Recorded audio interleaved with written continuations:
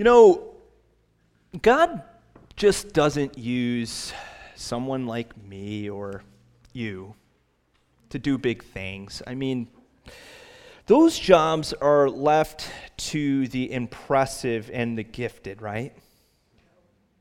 I love you guys, but you're no King David. You're just not. David was a leader of leaders. He was Israel's greatest king. I mean, who of us could expect to do things like that? Or who of us could be used by God to lead 1 million slaves out of captivity from Egypt, like Moses did? I don't know about that. Or could speak into the ear of the most powerful person in the world, like Queen Esther. Or like the Apostle Paul. I mean, he was the greatest missionary of all time. They have that some kind of something that we, when you think about our parents and the genetics, we got the flabby hips. We're either too short or too tall. We didn't do that well in school. We can't speak well. We're just ordinary. I love, though, when I look at the Bible, at how honest it is and user-friendly it is. It doesn't create myths out of men. In fact, it gives us all of the gory details about their lives. Many of them came from humble beginnings. I think of King David. He was Jesse's 8th son, who Jesse didn't even remember he had when Samuel came into the house to anoint the Lord's next king. And he says, "Do you have another son?" And Jesse's like, "Oh yeah, David out in the field. Oh, don't worry about him." Or Moses, who was sent in a basket down a river because he was destined to be killed. Or Esther, who was a captive. Or what about as you look at their lives and you see that they struggled with sin just like we did? David made significant leadership mistakes that cost people their lives because of his sin. Esther had to be strong-handed by Mordecai to go and speak to the king. Moses said, "Lord, I don't even want to go," didn't he? And Paul, the persecutor turned missionary. Nehemiah reminds me of someone that I can be like. He reminds me that God uses everyday, ordinary people to carry out his mission. He works through the weak, the insignificant, the oppressed, even the incapable, to go and do beyond anything that we could ask or think or imagine. Nehemiah, for example, is a guy who was born into captivity. And these people had been in captivity for quite some time, so that means that his parents were captives, he was a captive, and his children, if he had children, they were captives too.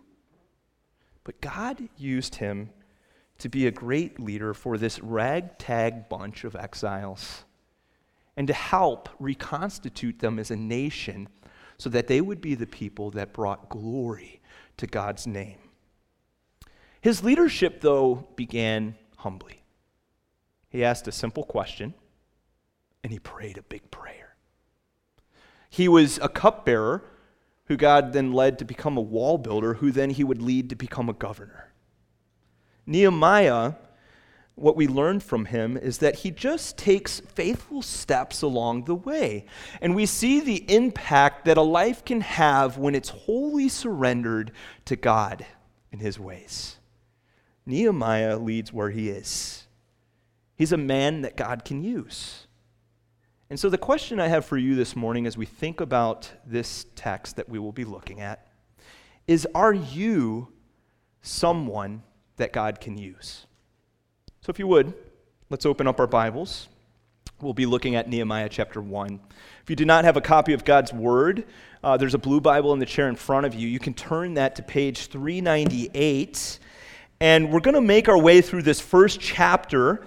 We'll read it, and then we'll identify 4 characteristics of the person that God can use.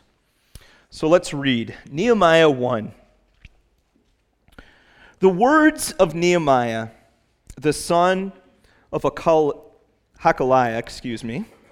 Now it happened in the month of Kislev in the 20th year, as I was in Susa, the citadel, that Hanani, one of my brothers, came with certain men from Judah, and I asked them concerning the Jews who escaped, who had survived the exile, and concerning Jerusalem. And they said to me, the remnant there in the province who had survived the exile is in great trouble and shame.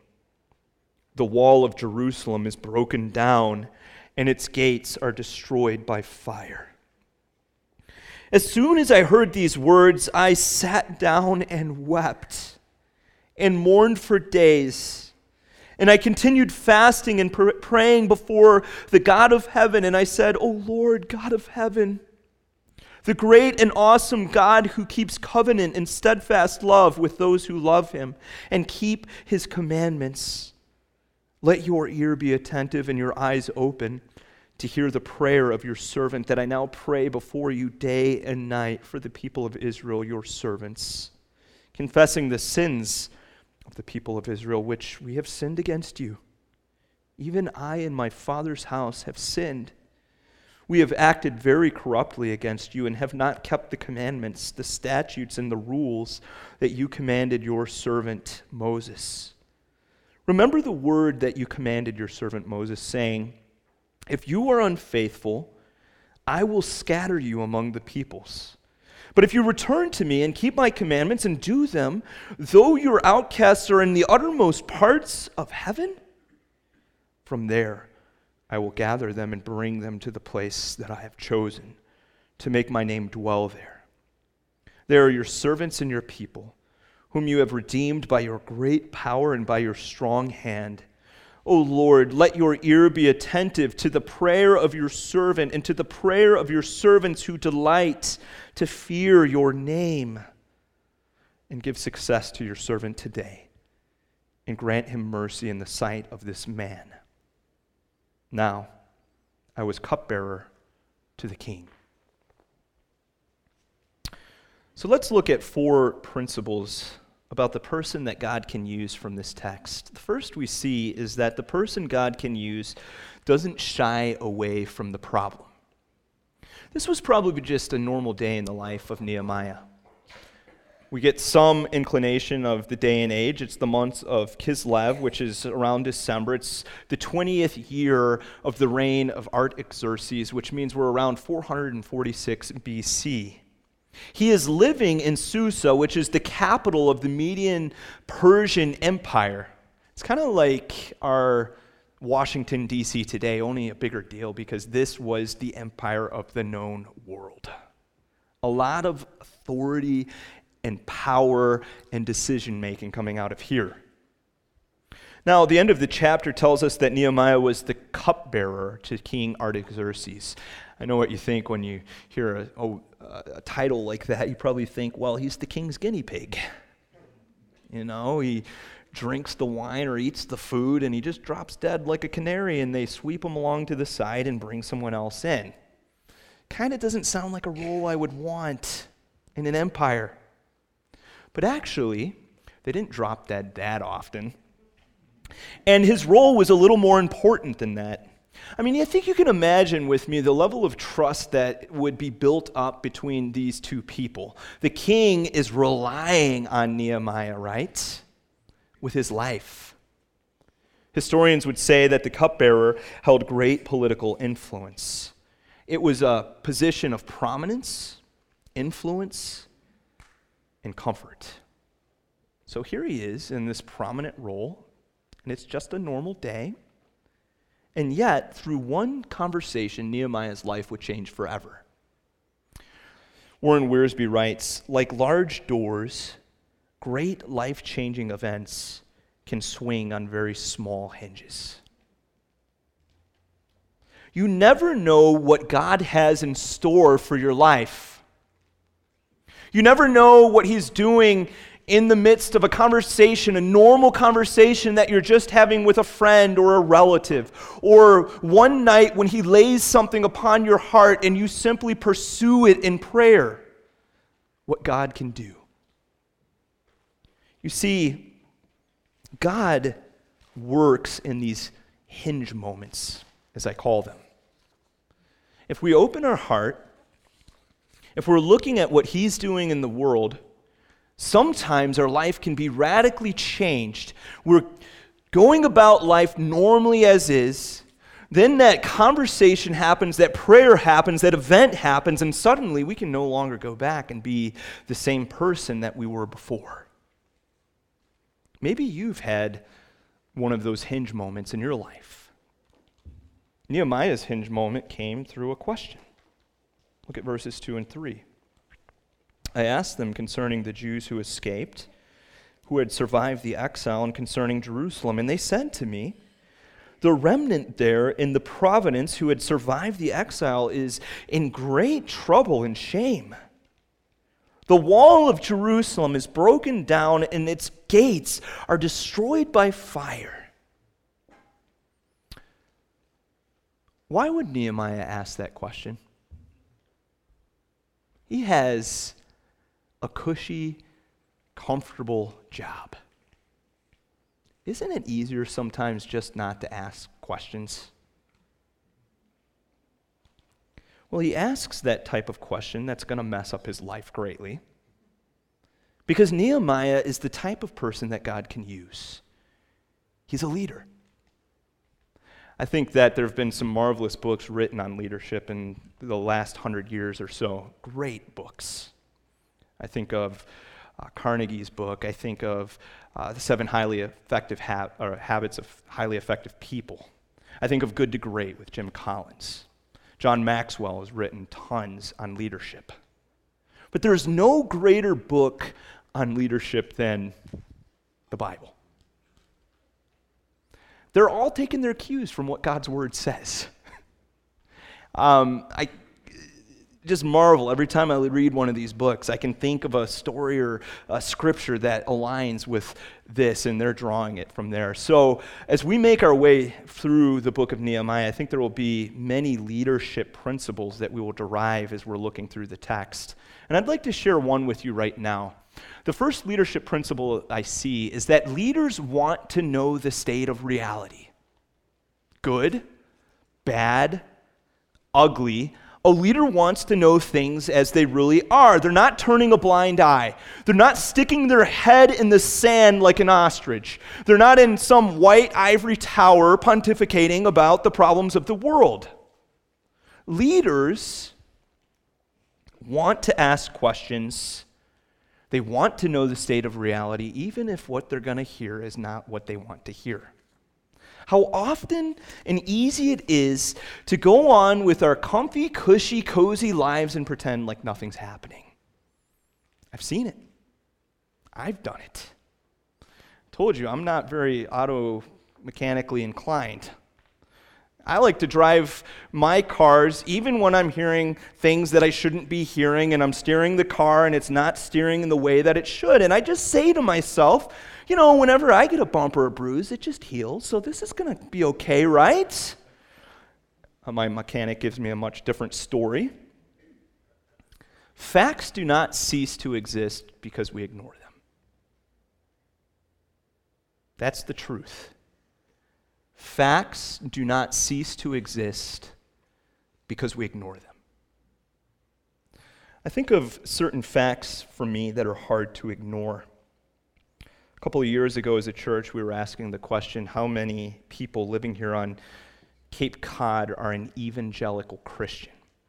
Now, an evangelical Christian, by definition, is someone who professes to have a conversion experience by grace through faith in Christ, and also believes in the importance of telling other people about that life-giving message of Jesus. So here's some startling statistics. If you look at Massachusetts and ask how many evangelical Christians we have in this state, 2%. In New England, our surrounding states, and us included, we are the least reached area in the country. Massachusetts is second least in the country. If you look at our own area, Barnstable, Yarmouth, some of you have heard this statistic before, 1.5% evangelical. Missiologists have labeled people groups unreached or least reached when they are at that 2% level or less. But I think there's another important benchmark or measure that we need to think about as a church. This benchmark has to do with churches to population. So if the local church is God's missional engine, if God is placing little ministry outposts all over the world through his local church, it would be very important that an area would have enough local churches in order to advance the gospel. They say that a healthy ratio of local churches to population in a non-urban context, which we happen to occupy, is one church to 500 people. You want to know what it is here? One church to every 8,889 people, which means that we are at about 5% of the local churches that we need to have here. You think to yourself, that's too big of a problem. 98.5% of the people don't really know Jesus, and there's not enough churches to reach them. That's an immense magnitude problem. Nehemiah heard a big problem. The wall of Jerusalem is broken down, and its gates are destroyed by people. Here's the truth. You can't fix that problem. You can't. You can't go up to a single person who has turned their heart away from God and change them. But God can. And the more that we realize that, the more that we realize that He can, the more we'll see the truth of Ephesians 3:20 realized. He can do immeasurably more than you can ask or imagine. God can use you to rebuild the broken walls of this world if you would align your life with His power and with His plan. He can use you to rebuild broken families. He can use you to rebuild a broken area that hasn't heard the gospel. He can use you to engage in social justice issues like the human trafficking epidemic that is happening around the world. Heartrending. He can use you, and He can rebuild the broken walls in your own heart, in your own spiritual life. With God, the rebuilding process can happen.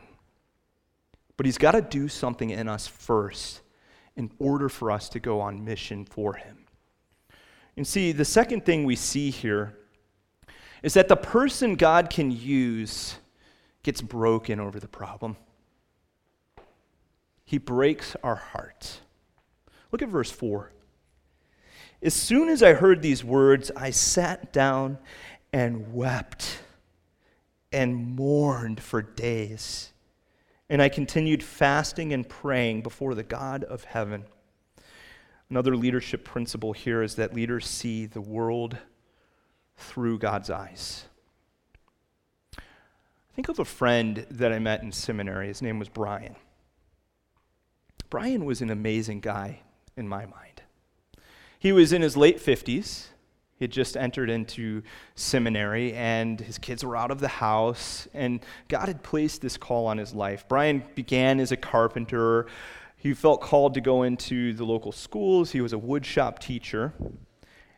And God introduced later in his life one of those hinge moments. One of Brian's friends was a prison chaplain. And he said to Brian, "You need to go to jail." Have you guys ever been to jail?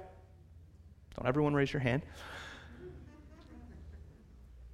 Brian accepted that call. He had asked Brian to come in and preach the gospel, and I don't know if you've ever been to jail. I have. But when you step in, there is an intimidation about stepping into that room as you look out at the people that you're talking to and you're thinking in your head, that guy's engaged in something. Whether it's theft or drug dealing or even heinous things, looking out at potentially a murderer. Brian said that as he was beginning to preach the gospel, that was just going through his mind over and over again. But then as he continued to give the life-giving message of Jesus Christ, God changed his vision. And he looked out and he saw a room full of guys that Jesus came to this earth and died for. And God broke his heart. He would say that from there, it was 4 days consecutive that he could not stop weeping and praying for men and women in the prison system. The more they came to his mind, the more that he cried, and the more that he cried, the more he knew God was calling him to preach the gospel to this particular cross-section of people. The state of the exiles in Jerusalem had this same effect on Nehemiah. Nehemiah, when I think about him, he's kind of like your man's man. I mean, he gets things done in this book. He's not afraid to take a problem head on. He speaks his mind directly. I love him. But he's also a man who isn't afraid to cry. God has given us emotions for a reason. Your emotions were never meant to be stuffed and sat upon. God uses our emotions for the sake of his glory. Now, we've certainly seen emotions used in the wrong way. People excusing bad behavior because they were mad or something along those lines. But when our emotions are rightly aligned with God's heart, it's like an impetus that sends us out to act for his glory. Has God broken your heart for people? As the news reels are playing the bad news, you feel desensitized right now as you hear all the sad things that are happening in this world. Maybe a couple of years ago you were with us when we were talking about that percentage, 1.5% evangelical, and you think to yourself, I've already heard that. We're past that now. If God can use you, or if you will be the person that he can use, you have to open your heart to the facts.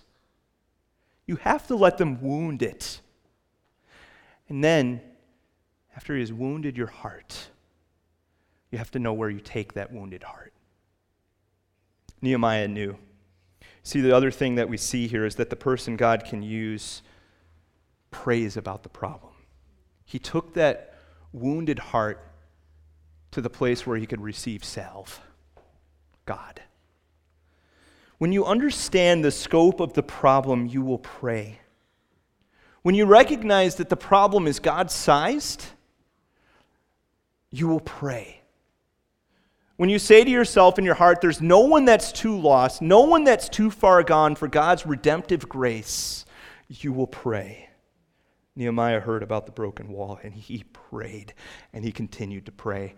When you look at chapter 1 and chapter 2, you might read these stories and think that he just simply prayed one day after hearing this and then went on and talked to the king.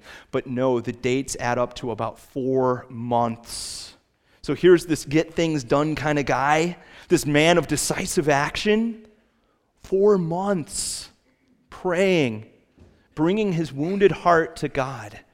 And as you look through the 13 chapters of this book, you see that Nehemiah prays 12 times. It's recorded 12 times. He's constantly lifting things up to God as he is pursuing God's plans.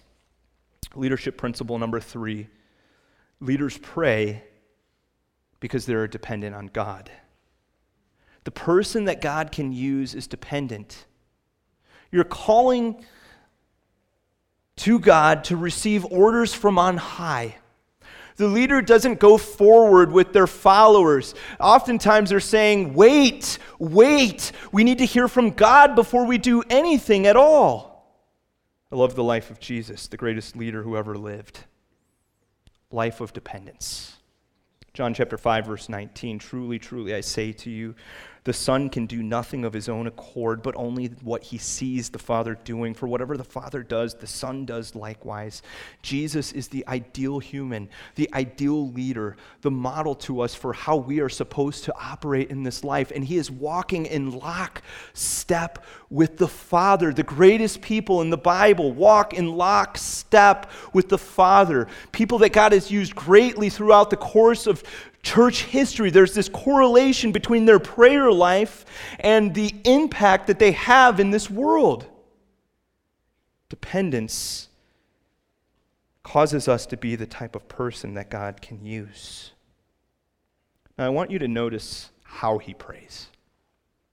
I think there's three important aspects of this prayer. The first is that his prayer was worshipful. He praises. Look at verse 5. O Lord God of heaven, the great and awesome God who keeps covenant and steadfast love with those who love him and keep his commandments. You see, worship must always come before transformation and mission. Why does worship come first? You are not going to pray God-sized prayers if you don't have a high view of God. If you're looking out at problems in this world and you're saying to yourself, that's too big for God, you don't know him. You don't understand who he is. You don't know what he has done in this world. Nehemiah prays to a great God with great power and great goodness and great mercy. He's talking to the creator God of the universe. The God who spoke everything into existence, ex nihilo, out of nothing. And so as he prays, all of the problems that he's looking at are small.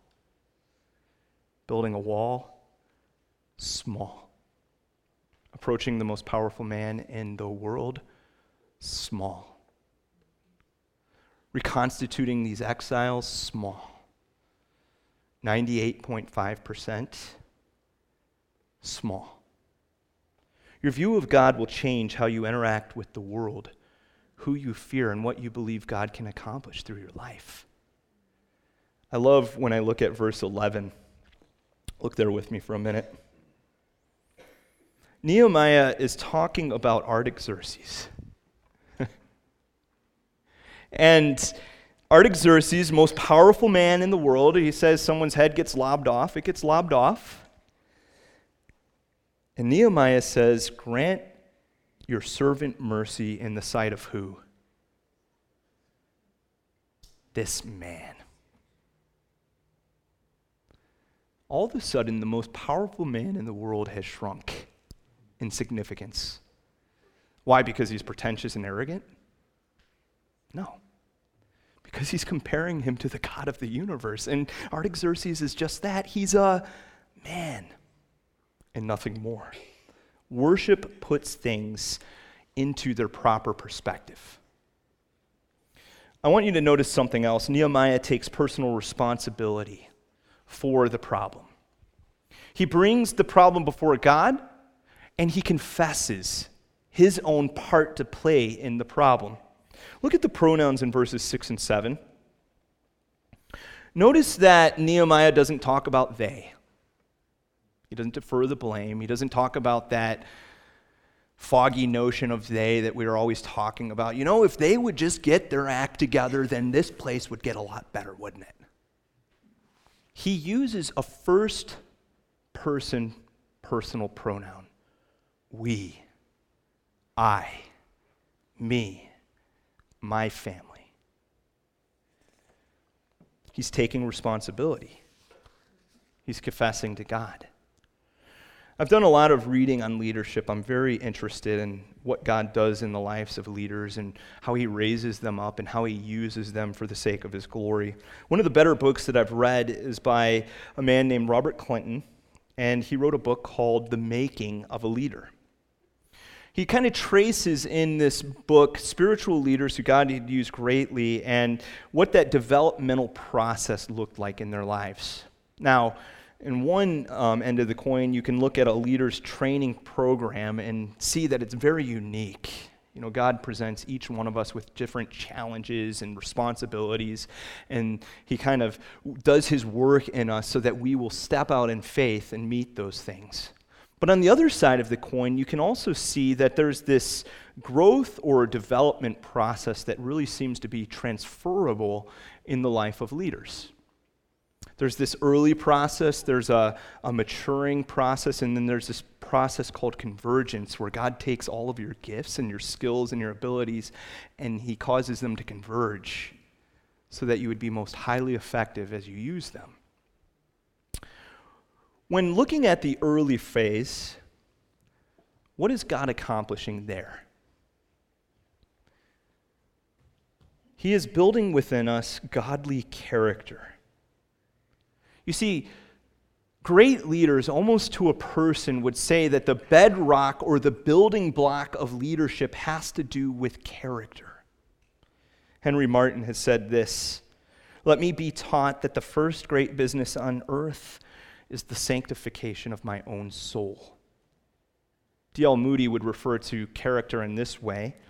Character is what a man is in the dark, or I've also heard it put like this: it's who you are when no one is looking. I love what Warren Wiersbe says. Perhaps the key word is integrity.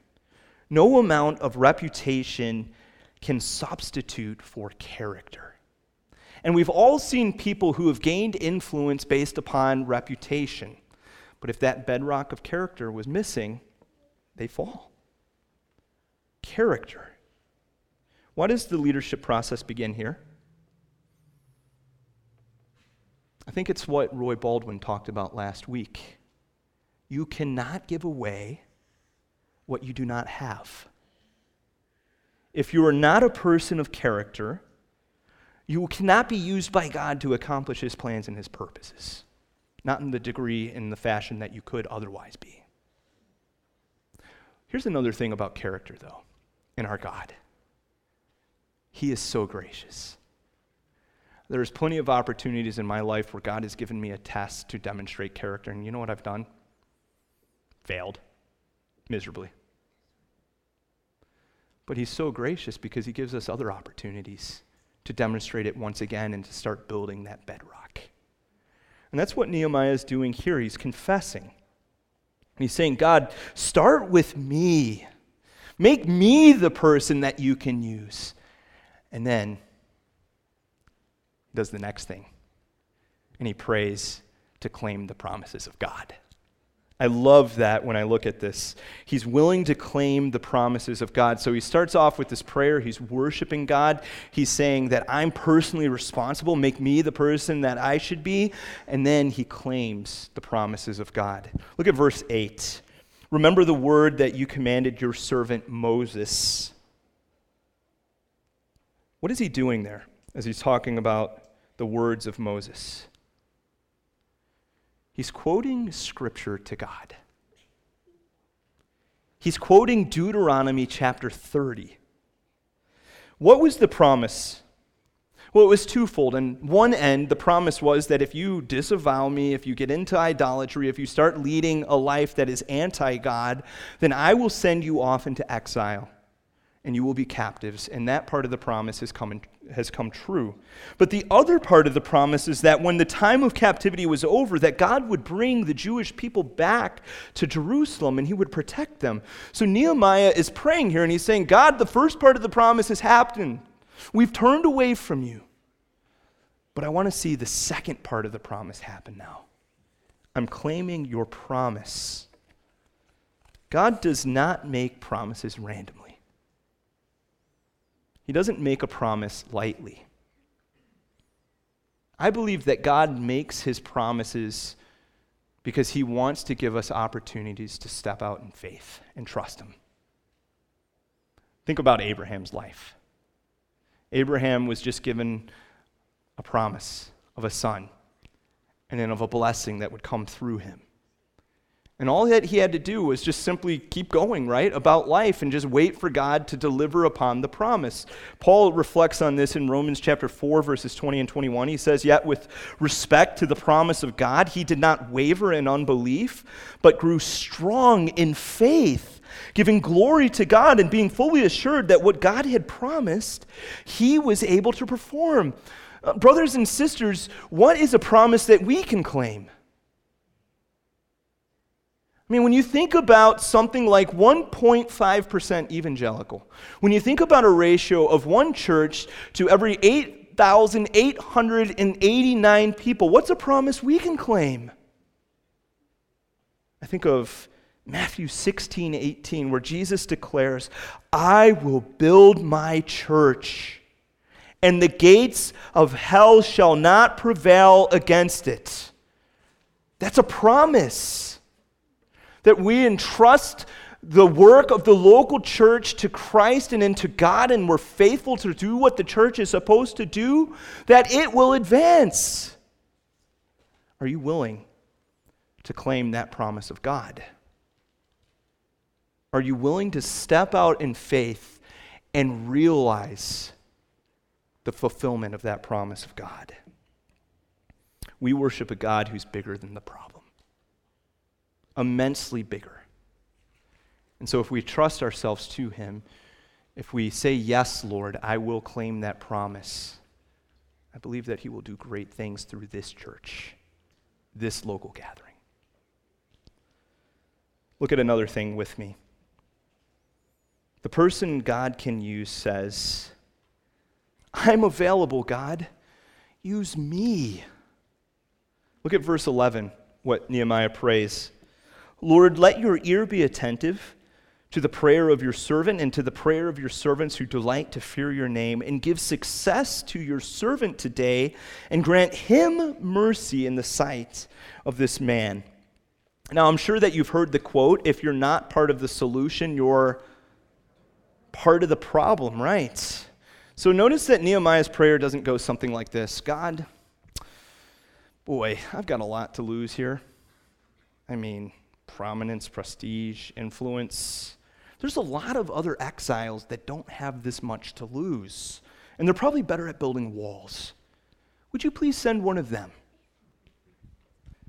Chuck Swindoll says it well.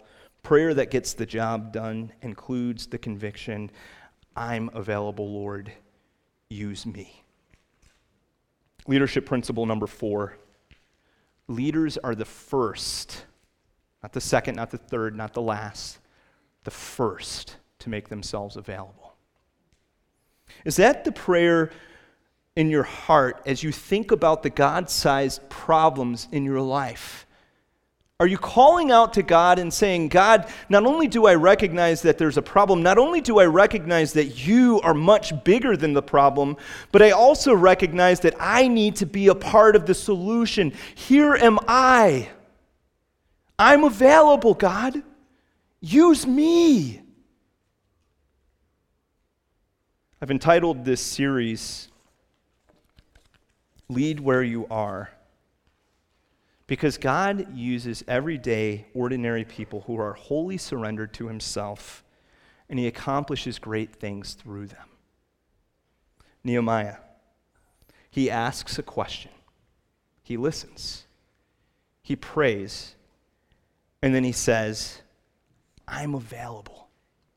He moves from being a cupbearer to a wall builder to a governor of the people. And God uses him to take a ragtag bunch of exiles and to rebuild a national identity with his glory at the center of it. Ephesians 3:20, he can do immeasurably more than all you ask or imagine according to his power that is within you. Now, it's not some power that naturally arises out of you. It is the Spirit of God that he will do immeasurably more through you with. That's a promise from the Scriptures. What does a life look like that claims this promise? It looks awesome. I think one of the best places that I've ever gained perspective on this has been at a funeral. When you get to see the scope of a life and what God has done through a person. 2 Saturdays ago, I was blown away when I heard about the life of Dawn Gage, Paul Gage's sister. Paul is one of our elders here, and God, wow, did great things through Dawn's life. I want to read to you just a little excerpt of her obituary in case you weren't there to hear all that God had done in and through her. When she had graduated the Stony Brook School of New York, she stated in her yearbook her ambition for her life: to be an orphanist, one who owns or has a great deal to do with an orphanage for very small children. And she would later win the Alumni Achievement Award for fulfilling that dream. So Dawn, as she was pursuing God, as she was leading where she was, she began by going to Texas Christian University. She got her bachelor's there and also a call from God to the nations. She responded to that call by teaching missionary children in Paraguay as a journeyman for 2 years. Following that, she would go and receive her Master's of Divinity degree in 1989. She would move to China with 2 classmates to teach English, and she spent free time caring for children at the welfare center and fostering several of the first babies that would be adopted from Nanning. Now, as she was doing this, God started giving her a dream. That quote from her yearbook could be accomplished. That even here in communist China, God could do great things in and through her.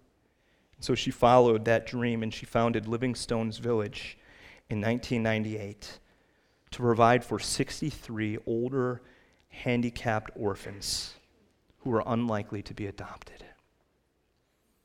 And as we were at that service, one of Dawn's children stood up and shared her heart about the impact that Dawn had had in her life. And just to think of those precious humans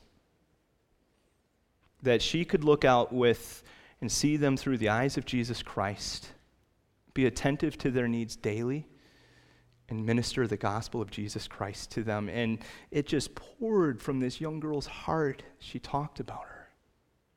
There were a couple of themes that I saw in her life as I heard it talked about. She saw a problem: orphans. She felt broken over it. She prayed. Major theme of Dawn's life: prayer, that dependence on God. And she said, "Here am I. I'm available. Use me." And God would send her to communist China to start an orphanage and teach the gospel of Jesus Christ to these orphans. Yet there was another thing that struck me too: to hear Paul talk about her. To Paul, Dawn was big sister. She was ordinary. She didn't have any special genetics. In fact, when she was at Stony Brook, she struggled through Spanish class, and then God would send her to China to learn Cantonese and Mandarin. I don't know if you guys have ever interacted with those languages before. Oh my goodness. She knew a God who was bigger than her shortcomings and bigger than any of the obstacles that she would face. Dawn was a person who was willing to lead where she is. This is the challenge of the book of Nehemiah, church. Are you willing to lead where you are? Are you willing to be the person that God can use to wholly surrender your life to Him so that He can do immeasurably more than you could even think to ask? Well, if you are, pray with me. Let's pray together.